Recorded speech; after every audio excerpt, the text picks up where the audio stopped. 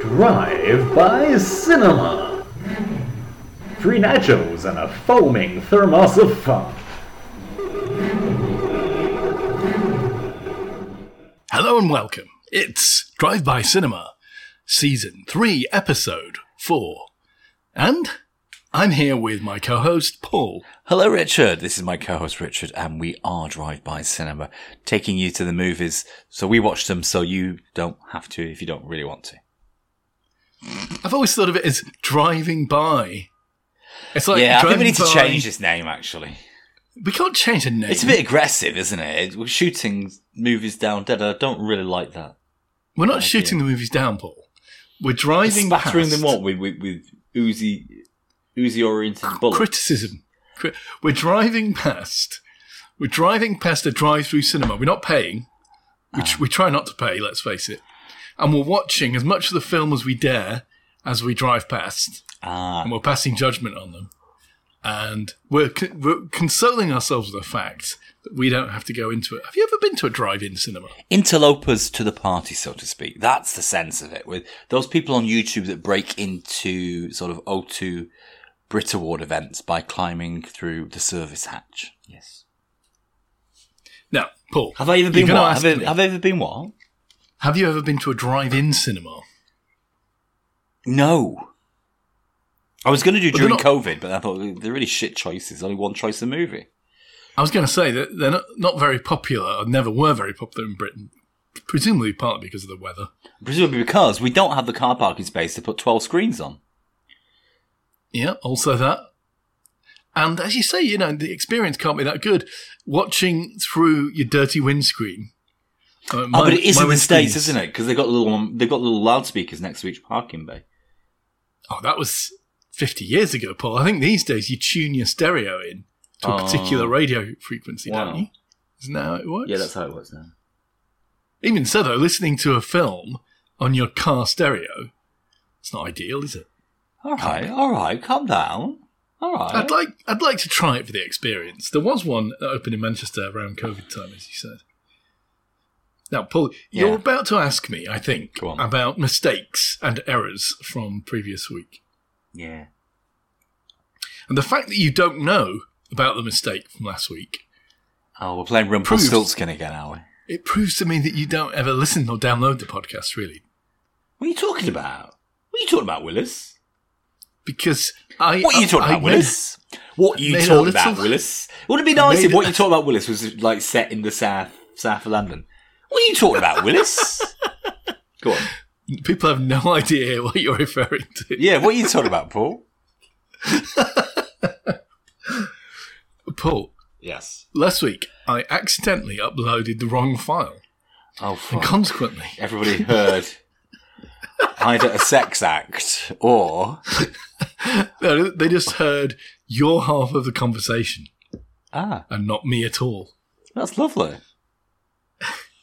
This was pointed out to me independently by listener Adam and listener Pete. Had you actually done the mix? I'd done the mix. He's lying. He hadn't done it. I fixed it within an hour. Within an hour of publishing time, I'd fixed the problem.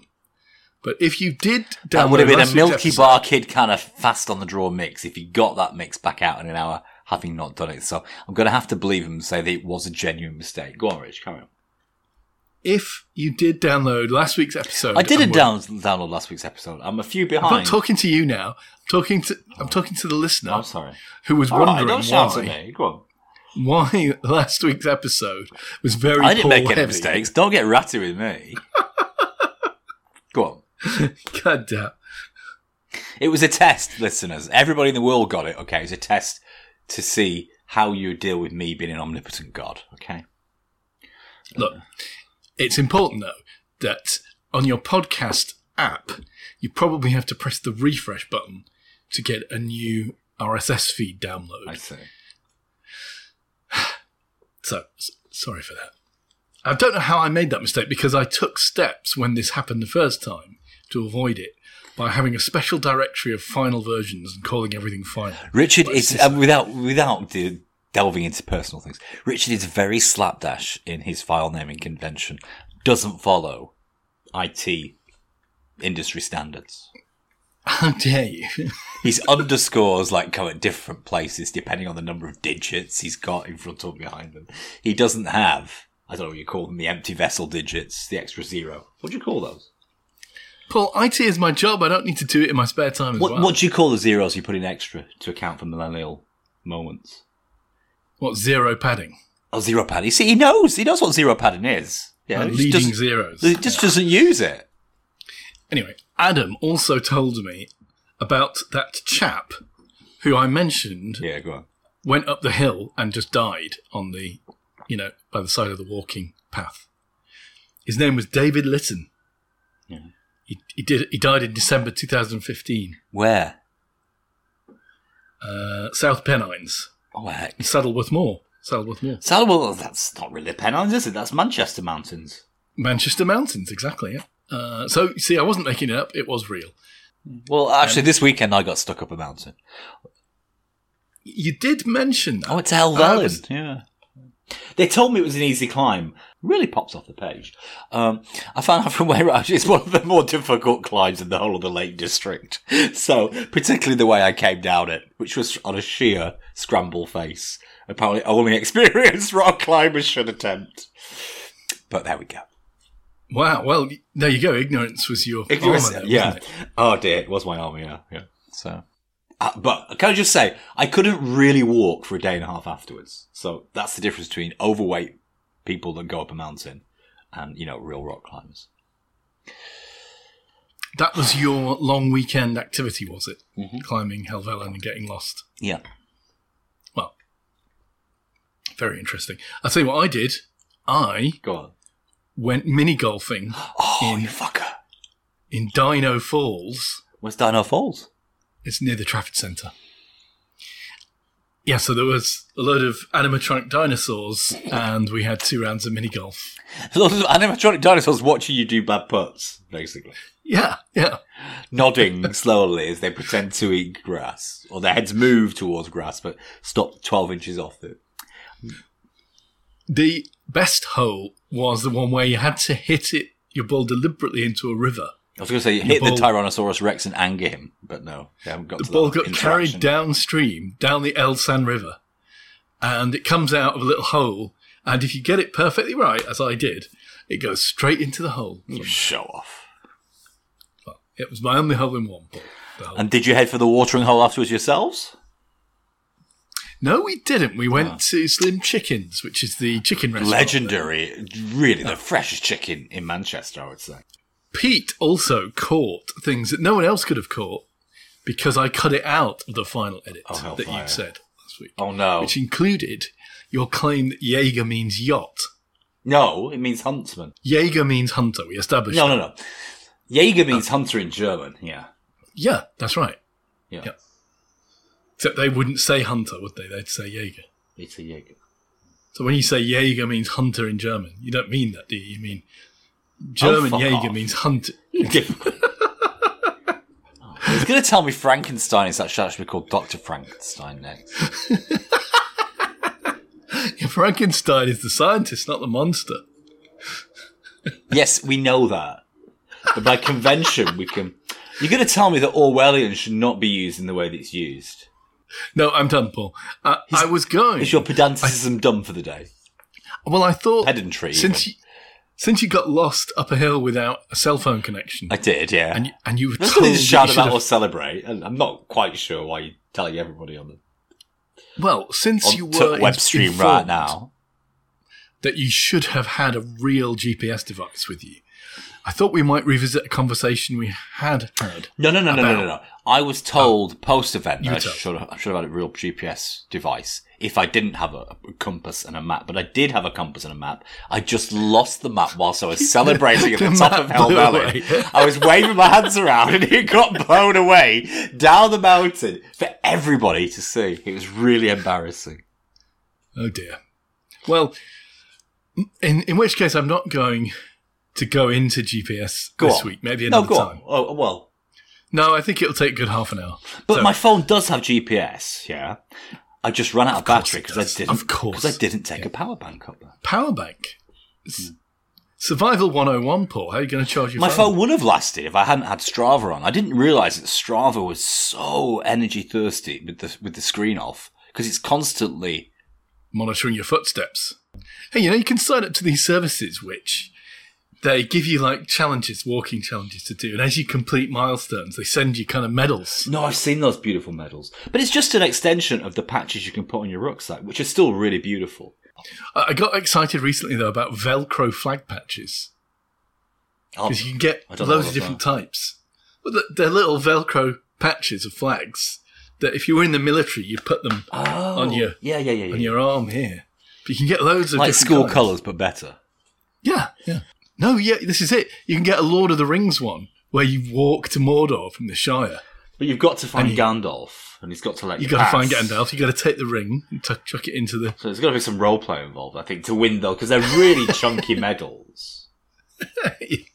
Well, they I've should seen be. those. Don't you? I don't know how much they're spending advertising, but they're all over the internet at the moment. So yeah. Well, I think, Crazy Golf or Crazy Putting, whatever you call it, would have been the better option for the weekend, as told. Less death-defying. Anyway, Paul, we must continue and listen for the music. Which is coming right now.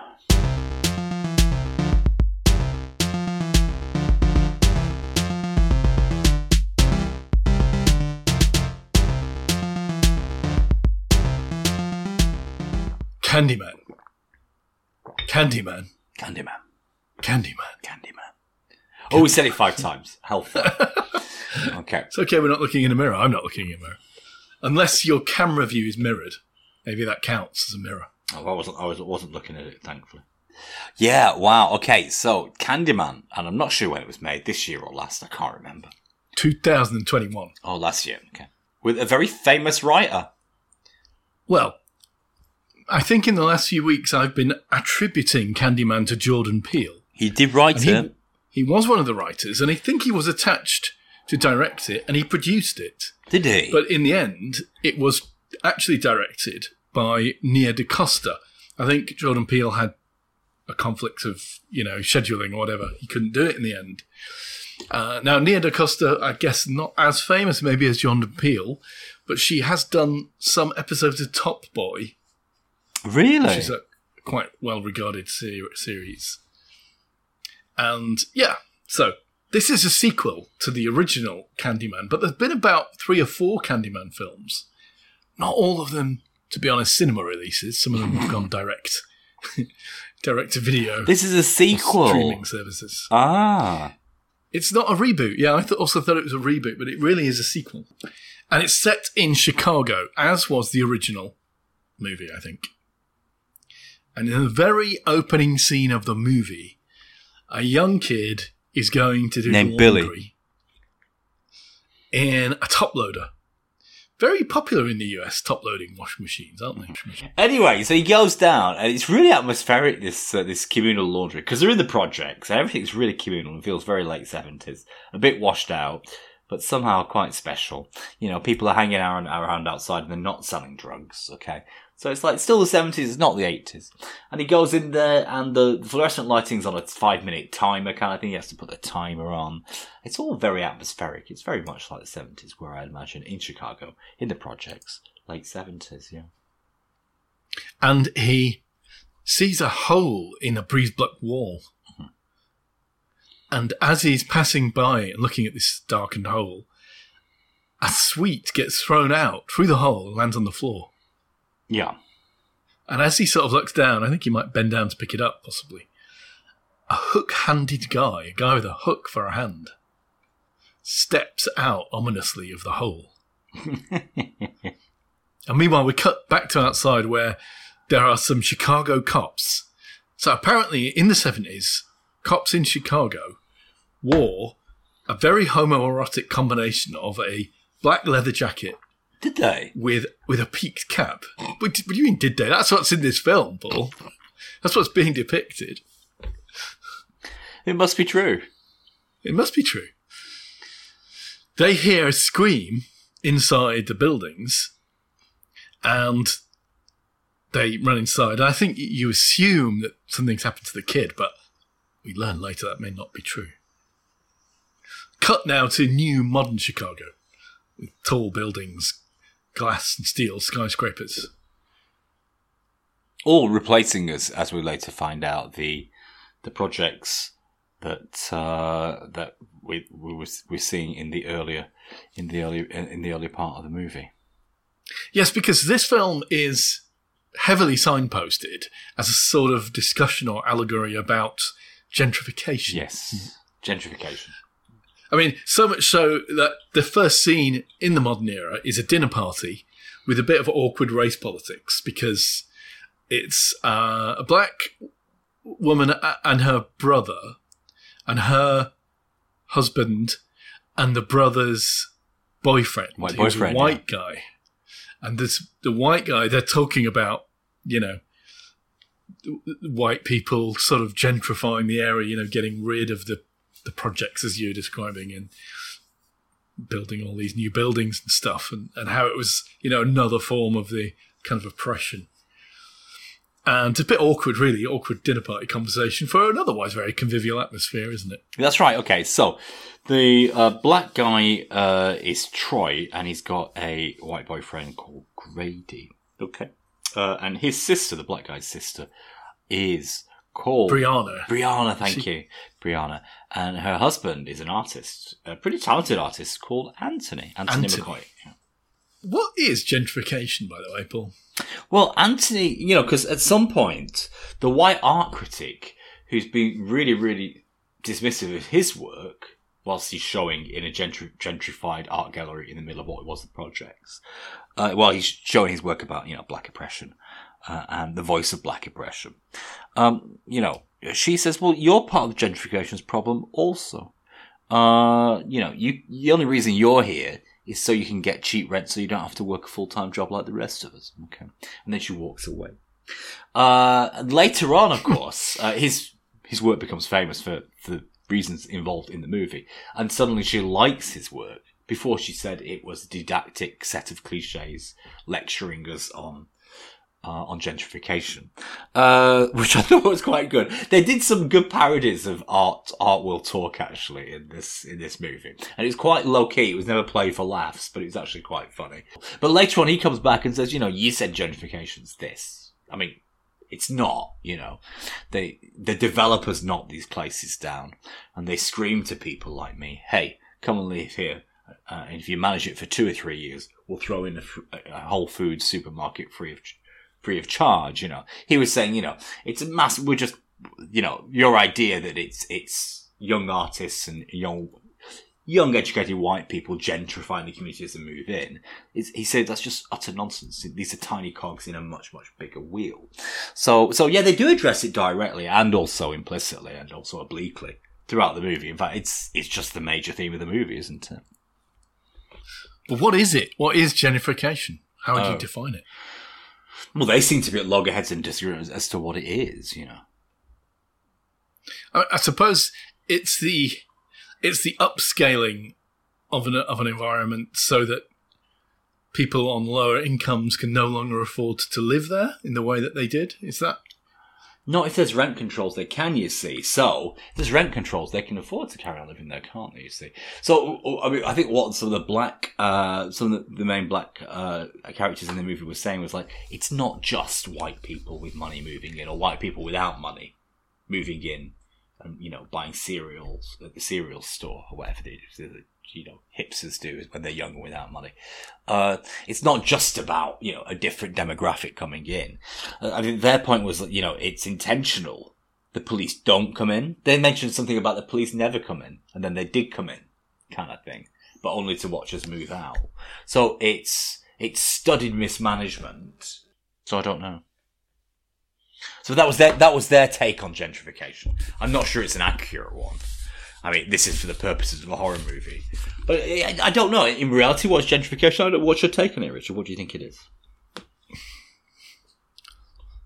Well, it feels a little bit like the conversations we had about that other classic movie, Newtown Utopia, right? Yeah. I mean, if you've got an area of housing that's low quality, ultimately, what is the fate of that area? Surely it's got to be improving it, and that's got to mean knocking it down and building better housing And one way or another, that's surely going to mean that it's less affordable. As you say, perhaps a way of averting that is making it,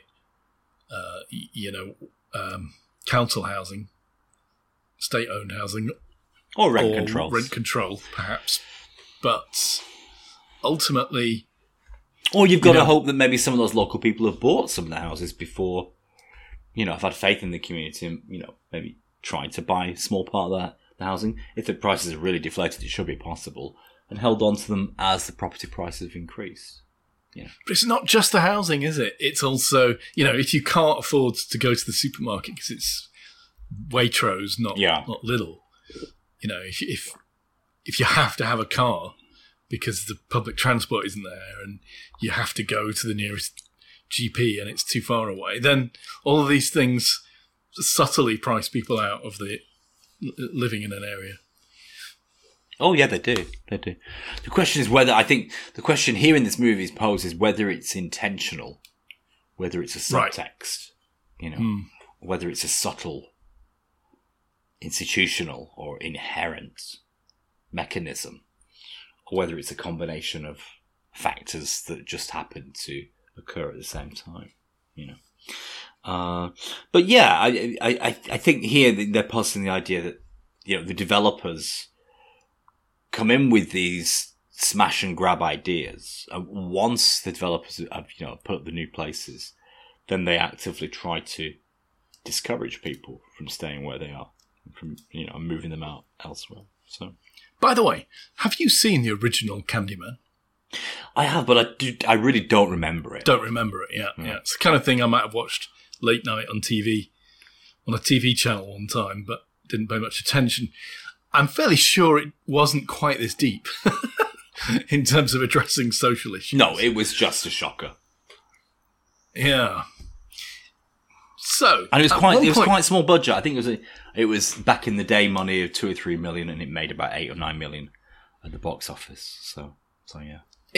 It comes from a story by Clive Barker. Ah. The British horror writer. Does it?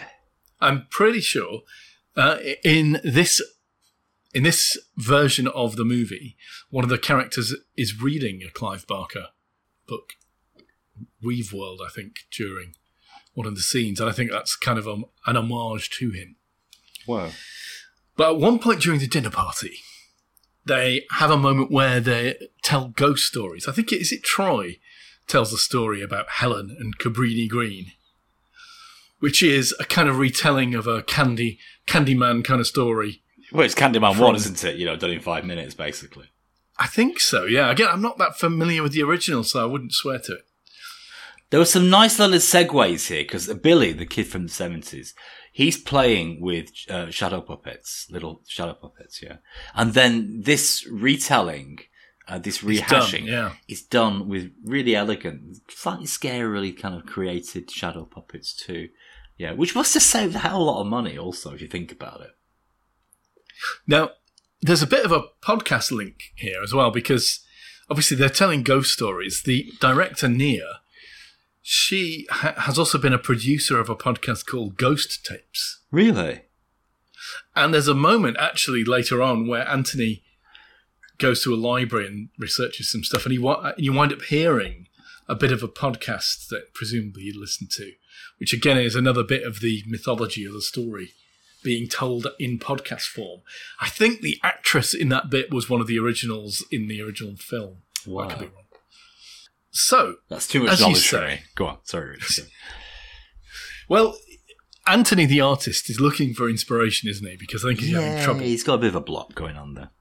So this Cabrini Green story about this murderer, Helen, piques his interest.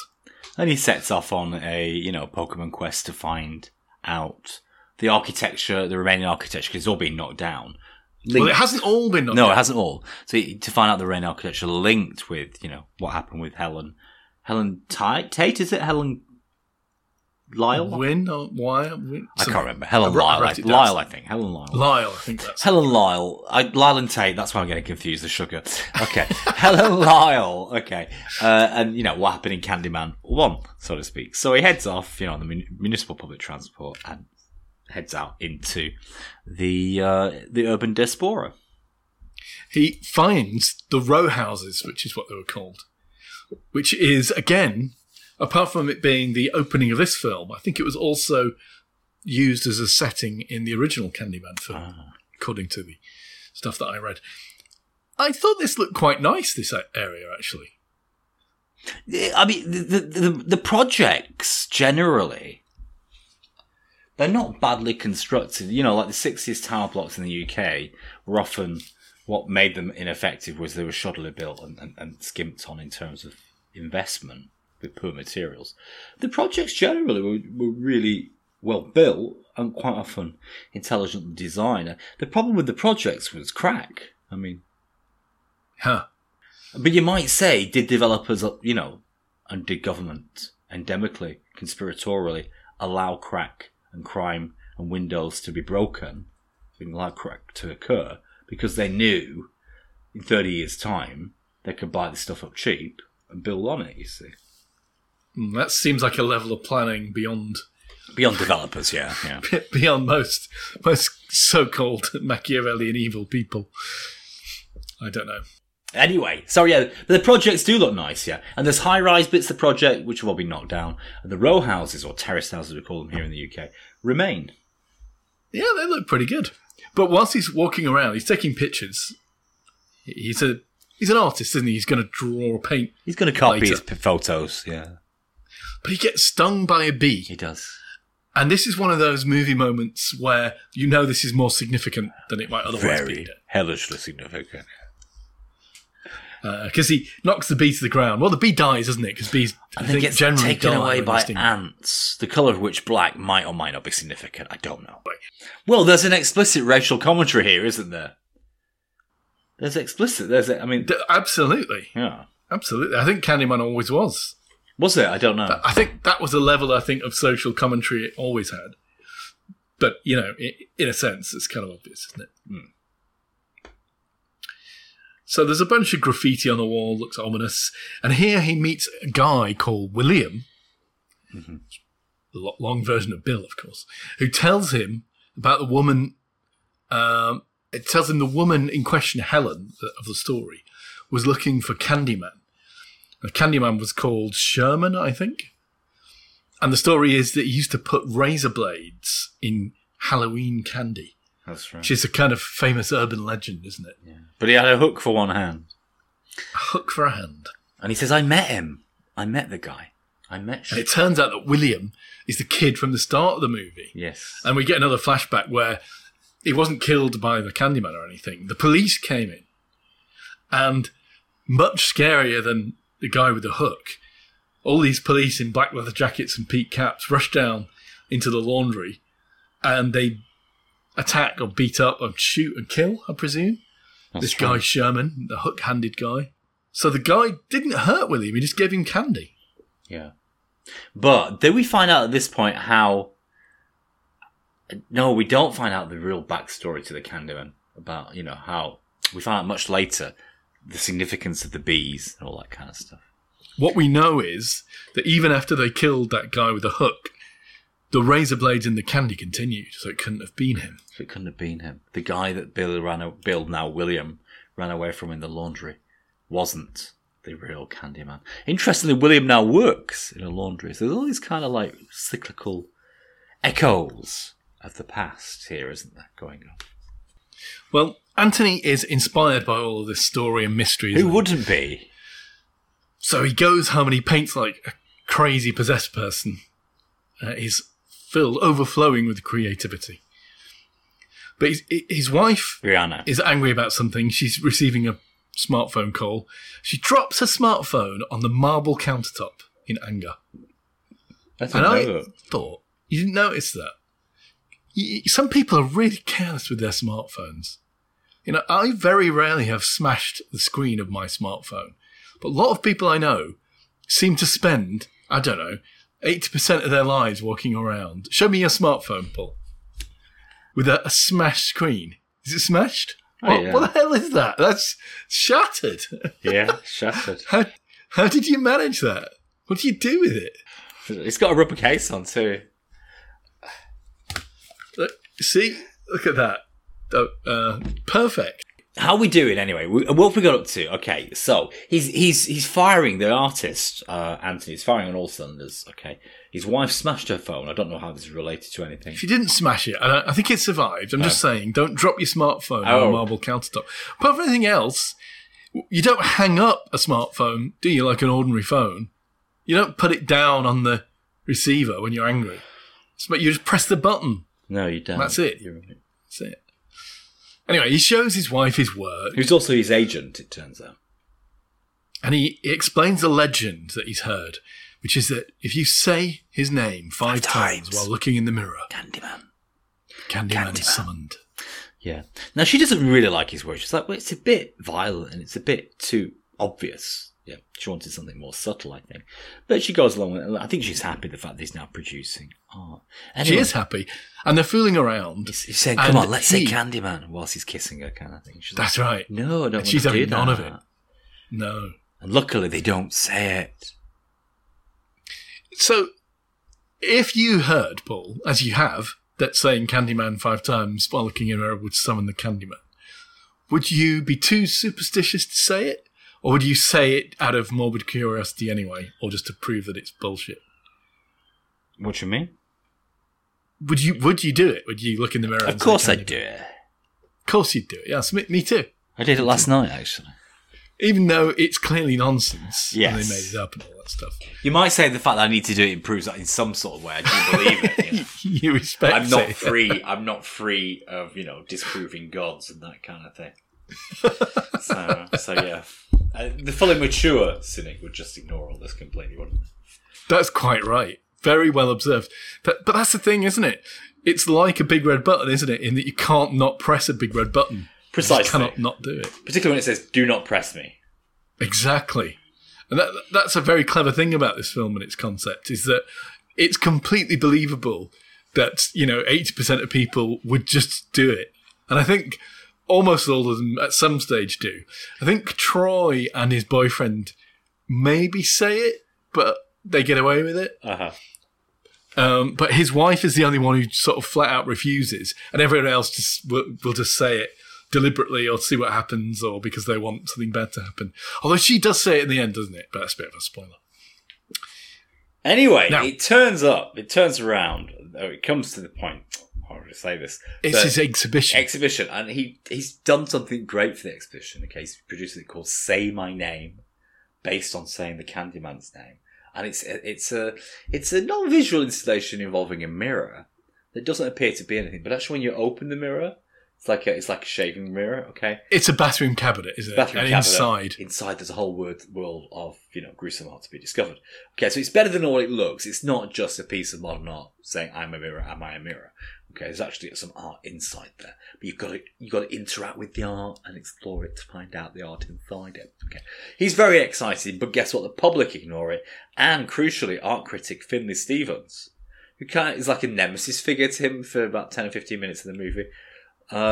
She just doesn't like it at all, and she's not impressed. She says, it's pedagogic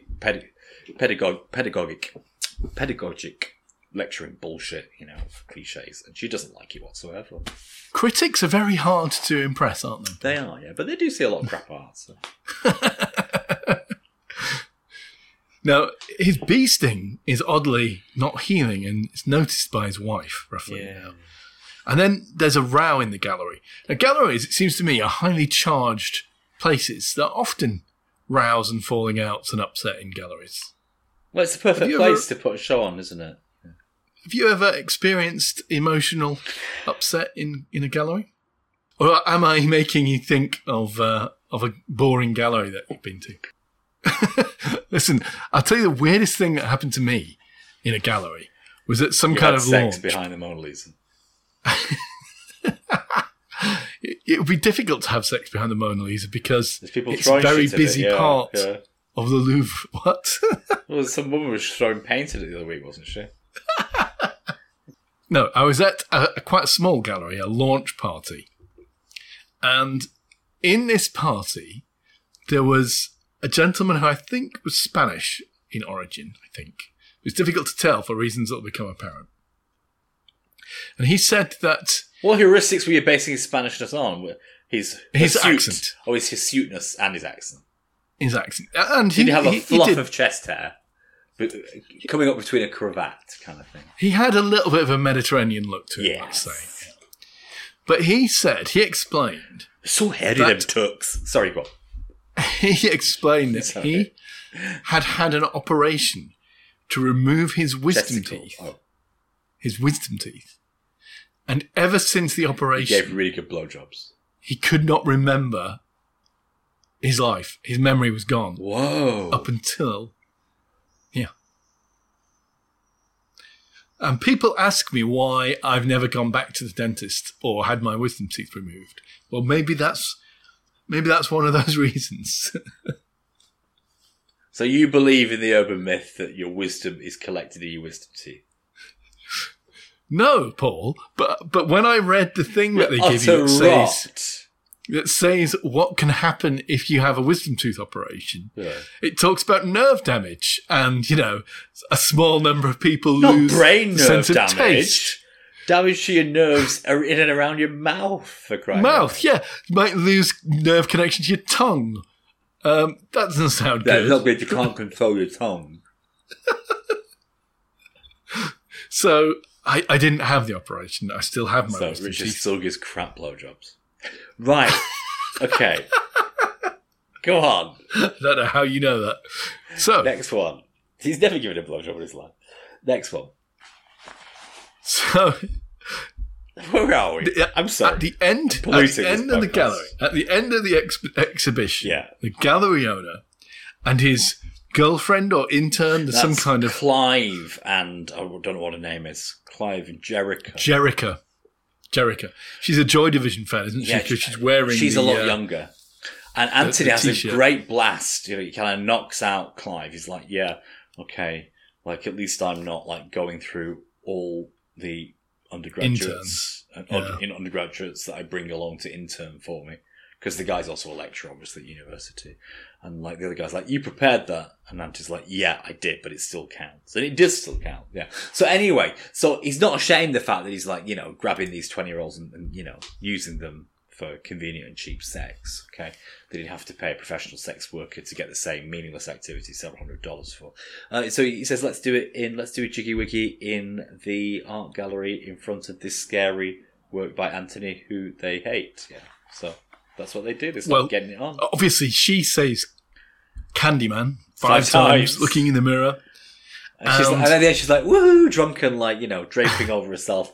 Woohoo, you know how American women, when they woohoo and celebrate. She's like, woohoo, yeah, I'm okay. Kind of Beyonce, kind of hand gesture style. Flipping around, twisting around, supping on a beer, whatever. And then seconds later, what happens, Richard? Well, she gets slashed in the neck. Yeah, gruesome. Throat is cut, and she just dies, drops dead and dies on the floor there. And interestingly, you could only see the Candyman in the mirrors. So in all the shots that are looking directly at the gallery owner and his girlfriend, Jerica, you don't see the Candyman at all. It's all happening invisibly. But then you get these mirrored shots and you see the Candyman hunting them down. Yeah. So, meanwhile, Anthony is painting with increased passion. But his bee sting, boy, is that getting bad. Real nasty stuff happening on his bee sting. So tracking up his arm, isn't it? And he goes to the library looking for stories of Helen Mile, this lady from Caprini Green. Is this when he finds out the whole story about the bees? Yeah. And he's listening to the podcast. And the story is that they took Sherman and they cut off his arm and stuck a hook in it. And they covered his chest with honeycomb and let bees come and sting him. Is that the story? Yeah, that's right. So there's obviously all kinds of socio-racial metaphors going on here, isn't there? Whether the bee stings or the wasp stings or the police or white society. Oh my God, Paul! Yeah, Paul, the bee was carried away by ants, and the artist is called Ant. That's right. Yeah. Oh my God. Okay. So, there's obviously all kinds of really nice, slightly trite, but enjoyable little visual metaphors going on here. Okay, and the reflection. Okay, the mirror. What we're saying here. We're saying oppression is an invisible syllabus. Yeah, that we can only see when we reflect upon ourselves. There's all kinds of nice little A-level or GCSE kind of insights here, isn't there? It is, yeah. That aren't really supported, in a serious way with argument, but as insights, they're great, And so I think they really keep the movie ticking along on that double level. Like, it's horror, but it's horror for a reason, and I quite enjoyed that.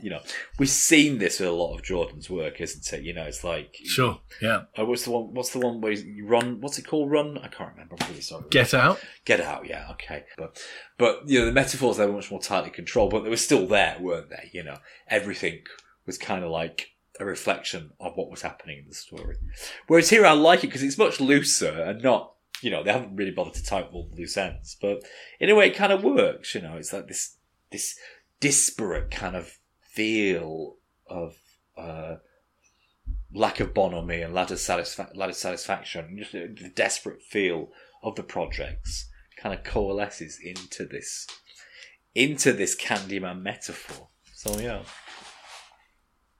And later on, Anthony says, "Well, Candyman is all of us." He goes on and expands. He says, Candyman is all of us. There is no Candyman. He is all of us, yeah. And he gets very arty about it. So yeah, it's explicitly explored that Candyman is a metaphor, but it's a supernatural metaphor that becomes real. Interesting. Helen Lyle originally, she studied semiotics or semaphore at university, you see. So they're talking about the symbology of Candyman. And how symbology can become real scary if you say it 5 times. So yeah, I thought it was really good fun. So what does he find out, Richard, at the library? He finds out the story of Helen Mile. I think it's Mile, not Lyle, but I could be wrong. Like that, yeah. And about the Candyman. He also has a brief encounter in the lift, doesn't he, where he sees his reflection in the ceiling of the lift, and it's the Candyman. Yes. And also, a candy drops on the lift floor and it's got a razor blade in it. He goes to see the critic in her home. And they have a conversation where, as you say, she's sort of coming around to his work. Well, he encourages her. Partly because she knows it's a massive hit. Because it's been all over media. Yeah. These murders are occurring because of his artwork, which is Say My Name. Are you saying that critics appraise work and look favourably on popular works that have been lauded by others? Is that how critics work, Paul? I don't know. But that seems to be the suggestion in the movie. It's almost as if by exploring stories of a critic, we could examine the idea of criticism itself. Yes. Like looking into a mirror, in a way. Yes, like looking into a mirror. It's a really versatile metaphor, isn't it? Looking into a mirror. Yeah. Obviously, she says Candyman 5 times. Yeah. Obviously, she gets killed. She has to die, doesn't she? I mean, because she's really objectionable. It's just like, I really like your work now. Now people are interested in it, but I'm coming around to it myself. Yeah. So yeah, she dies, and then it kind of ramps up. I don't know. They go back to the projects in the original church or something. He goes back to see William, doesn't he, at some point? To say, hey, fuck yeah, William, what have you done to me? What have you brought on? Yeah. William's telling him about multiple Candymans. Yeah. And a full story of Sherman being tortured. Yeah. Arm cut off, honeycomb bees. Hand cut off, yeah. So he's saying, like, Candyman is an expression of our oppression. It's our anger. We are the spirit of Candyman kind of thing. I think is what it's trying to get across, but maybe not as eloquently as me. And then Anthony realizes something. It's like, well, I've got to go and see my mum and find out what I've got to do with all this. Because it seems like Candyman's really got like a special destiny for Anthony to fulfill. So he goes and sees his mum back in the projects, doesn't he? He does, but just before that, there's a strange scene. Maybe not strange, I don't know. This scene feels like it's an insert from an original era Candyman slasher movie, doesn't it? Because what happens is there's a young woman who is a high school student or something, she was at the gallery and she saw the work and read the description and the legend about saying Candyman. Oh, and then she's at high school and she's getting her friends to say Candyman in the girls' toilet. In the girls' toilet. So there's like 5 of them, aren't there? Yeah. And they're all kind of, I suppose it's a mutual dare or whatever. You know? Yeah, in the classic horror movie lexicon, they are what we call disposable victims, aren't they? Yeah, exactly. It's a real old school horror movie stuff. She's isn't slightly it? privileged and a bit objectionable, and obviously upper middle class or quite well off, but not a good student. So she deserves to die, you know, in some way. in some way. So there's 5 of them, or whatever, and they all do it. I think one of them chickens out halfway through. And there's an innocent bystander who goes into one of the toilet cubicles. Doesn't hear it going on because she's got Toilet. noise cancelling headphones on, and so she actually sees glimpses of Candyman kind of hover. He moves like a vampire in Asia. Okay, like an Asian vampire. He kind of He hovers over the ground. floats Yeah. just slightly above the ground, which is exactly what they do in Asia. Obviously, he kills all the girls in the toilets in a gruesome way. Yeah. And I think that means he's sort of got a higher body count in this than he did in the original. Wow. But it doesn't connect very closely with the rest of the story. No, So, it doesn't, and it fails to be scary, I think. yeah, it just feels a little bit like going through the motions, but it's kind of entertaining, I suppose. It feels like a bit of vintage kind of a hat tip, doesn't it? It does, yeah. Anyway, just In before terms of Anthony goes to stylisms, his, yeah. It's stylism in its Yeah. pure early 90s horror. Yeah. just before Anthony goes to his mum, goes to see his mum, his fingernail comes off. And again, that's another one of those movie things, isn't it? If your fingernail comes off, you're in a bad way. Aren't you? In the same way We've that, got a gummy finger again. if you ever like, I was fascinated by my dad's gammy fingers because he worked with nails and hammers and whatnot. constantly hitting his thumbnails. He was a and carpenter stuff. for some time. Gammy fingers. Don't get If you ever gammy trap fingers. if you trap your finger in a door or anything, and it gets bruised and goes black, I guarantee you someone will say, "Oh, your nail's going to come off."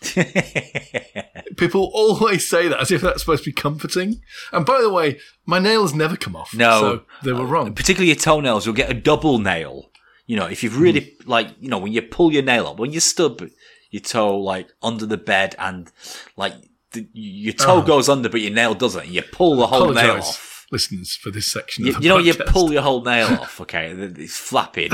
It does stay on usually, and then a second nail kind of grows up underneath it. So for about 3 or 4 months, you've got a double nail happening there. It's really difficult to cut. Yeah. Anyway, he does go and see his mum, played by Vanessa Williams, who was in Ah. the original Candyman. And she does a bit of exposition, doesn't she? Yes. I didn't completely follow, but I think she was Turns out claiming that he is the baby what was abducted by Helen. abducted. And actually, Helen didn't put him in the fire. Helen saved him from the fire. Actually rescued him from the yeah. fire. But We've never Candyman mentioned still the fire, wants but it's him. part of the story. You see. And that's why Candyman's on the lookout for him. And the villagers vowed never to say his name. And then, Well, then Anthony said, well, somebody's obviously broken that vow. Well, yeah, you just had an art exhibition asking people to say his name for crying out loud, Anthony. Honestly. gentrification, Paul, Yeah.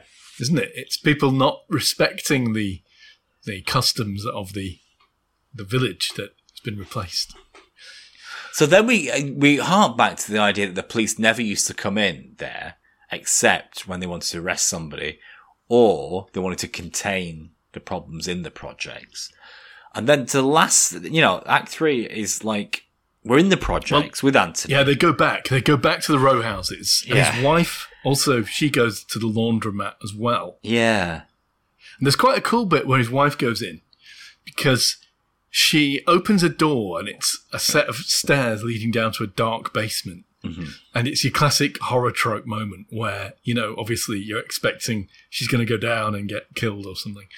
But she takes one look at this basement, shuts the door and says, nope. Yeah.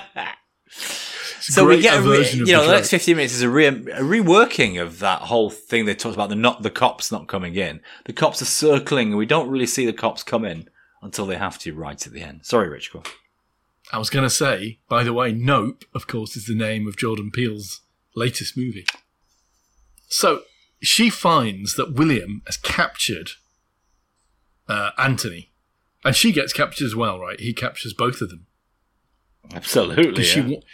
She comes to, tied to a chair, and Anthony is opposite her, sort of tied down as well. And William brutally chops off Anthony's hand, which is probably for the best because it was looking pretty scabby. And he shoves a hook into the stump. That was strange. What did he do that for? Because he knows that the Candyman is coming for Anthony. No, he seems to think that they need the Candyman to avoid gentrification. Like, Candyman is like their talisman, their saviour. Yeah, okay. Well, Brianna makes her escape. She wriggles out of the bindings in the seat, runs down the tunnels. William chases her. And she manages to kill William, doesn't she, at some point? Yeah. And Ant arrives, but he's in a bad way and he collapses. And the police come in on the scene. And again, after all this supernatural horror, you're thinking, it turns out that the police are the real bad guys here because she tries to plead with them, but they just shoot Anthony. They shoot Anthony and arrest her. And then they say to her, look, okay, something happened back there. And, depending on what you say, we might be viewing you as an accomplice or we might not. So it's about... Did Anthony lunge at the cop? So again, we're coming back to this idea of a hidden, invisible curriculum of oppression that either is developers or police. And maybe it's not conscious, but Candyman is like, a semi-justified violent reaction from the black movie, from the black community against this unconscious hate and oppression that they're experiencing. So it's interesting, I thought, the way that they made these metaphors come alive.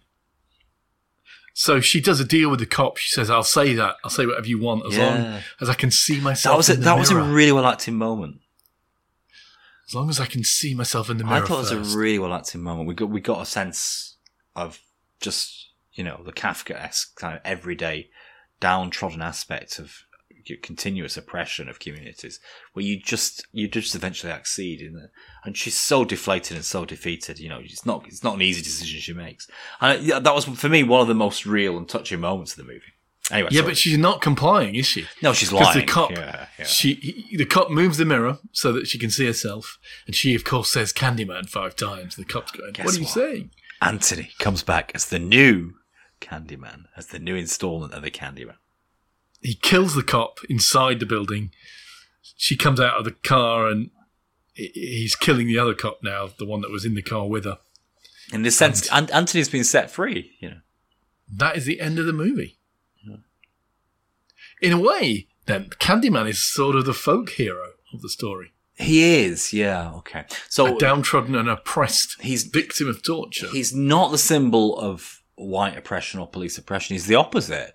He's, a violent equalizer, supernatural equalizer, that, is a result of that oppression. So, yeah. So he's the folk hero, yeah. I'm trying to think of, that kind of goody-baddie in other kind of folk stories. And I do think we have him, don't we? Like Dick Turpin or... Yeah, Dick Turpin. Robin Hood in a way. But definitely Robin Hood, but he's much more essentially a good character than Candyman, isn't he? Candyman's pretty terrifying. But yeah, Robin Hood, yeah, Dick Turpin definitely. Okay. Dick Turpin. And therein lies one of the weaknesses of the story. And the other being the bee sting. I suppose it's symbolic of him being... But I don't understand how the bee sting figures in all of this. I don't know. It would be better if we made it racial and called it wasp, a wasp sting, wouldn't it? Because then we could have white Anglo-Saxon Protestants, and make it explicit. Yeah.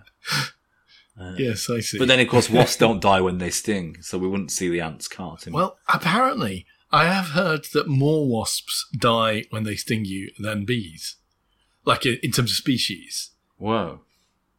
Yeah. Interesting. But maybe not the common or garden yellow jacket wasp. No, or it the doesn't. common or garden honeybee. The honeybee does die. I'm saying, yeah. Poor thing. Those examples, I think, may run counter to the predominance of those. Hey, Paul, shall we do the scores for Candyman? Yeah, let's go then. Okay. So what about the plot? Did you enjoy the plot? Did you enjoy the kind of montage, kind of exposition, reworking of the original? Did you enjoy the kind of extended metaphor? I liked that it's more thoughtful than average.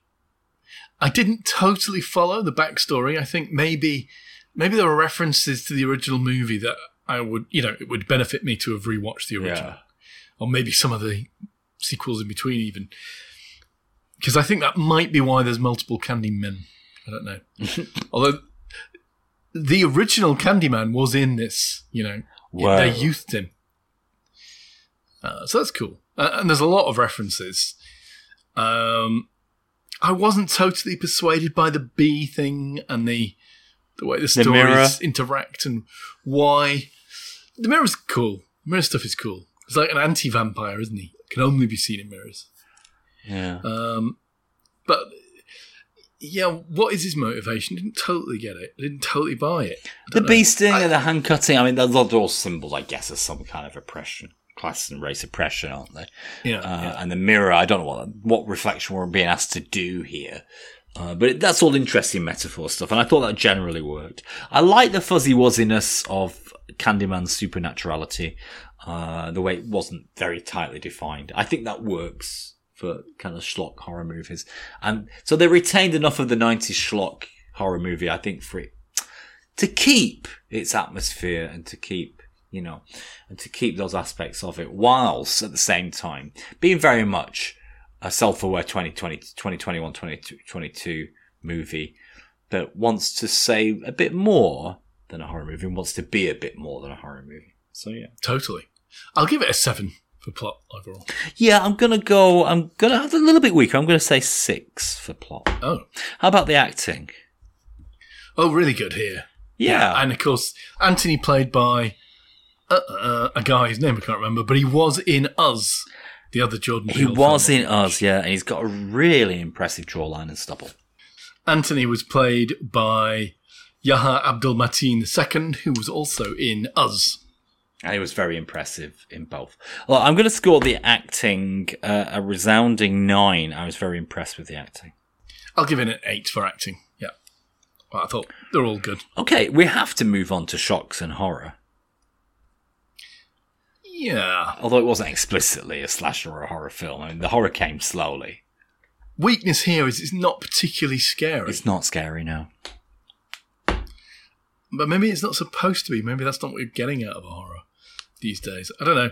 I'll go for a 6.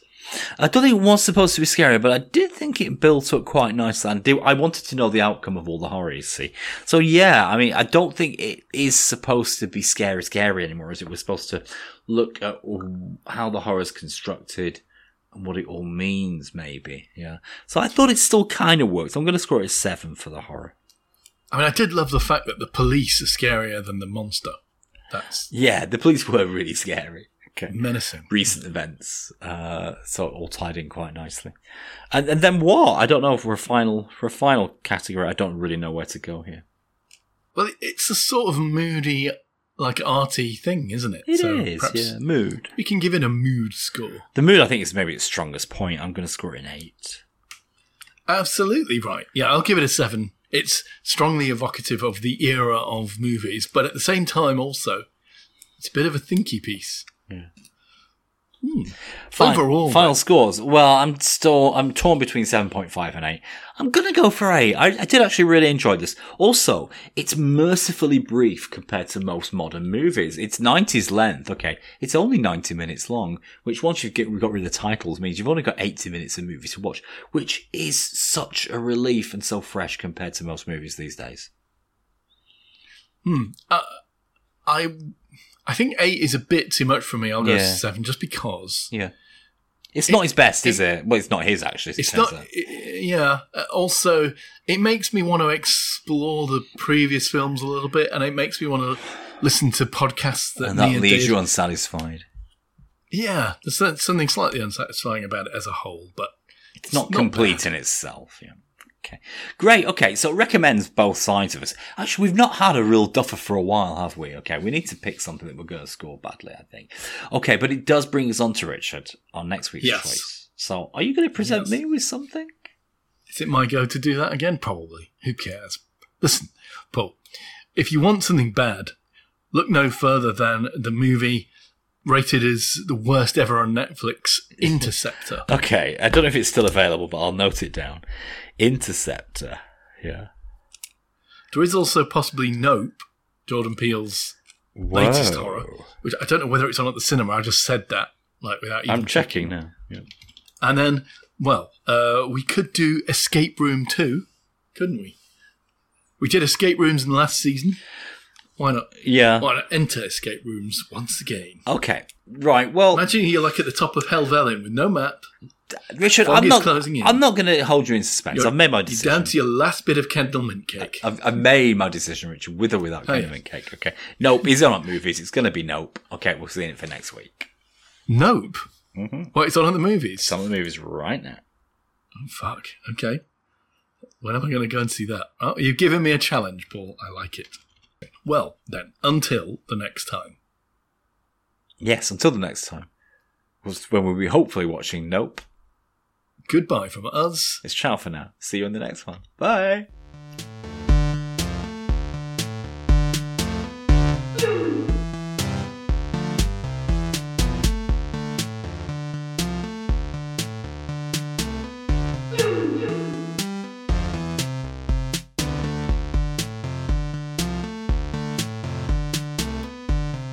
Thank you.